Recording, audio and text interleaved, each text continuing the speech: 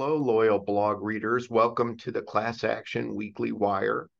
Today, our guest is my colleague, Brandon Hey, Spurlock. Jerry. It's great to be here. Thanks. Today, we're talking about the most recent developments on a global basis for regulatory endeavors insofar as artificial intelligence is concerned.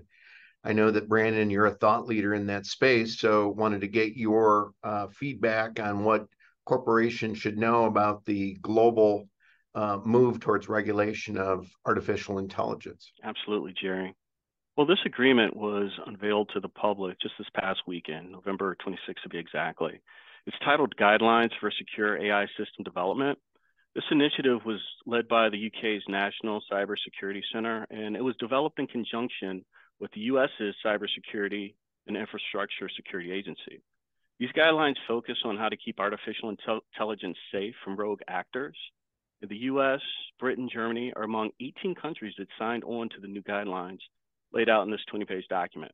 Now, this is a non-binding agreement that lays out general recommendations, such as monitoring AI systems for abuse, elevating data protection, and vetting software suppliers. One thing to note is that the framework does not address the challenging questions around data sources for AI models or appropriate use of AI tools. Well, it certainly seems to be a milestone on the road to regulation of AI. From a comparative standpoint, where is the United States when it comes to regulation of artificial intelligence as compared to other countries or major jurisdictions? Really good question, Jerry. Many countries are putting their resources together, as well as independently positioning themselves to demonstrate leadership when it comes to embracing AI, while also cautioning its security, privacy, and market risk.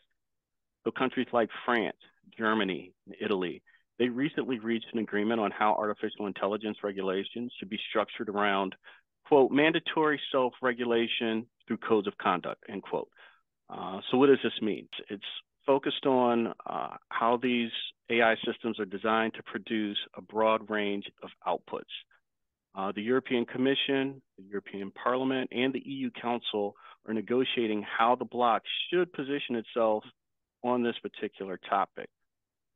Even last month, when we examined President Biden's executive order on artificial intelligence, that publication from the White House further provides businesses with an in-depth roadmap of how the U.S. federal government's regulatory goals regarding AI are developing.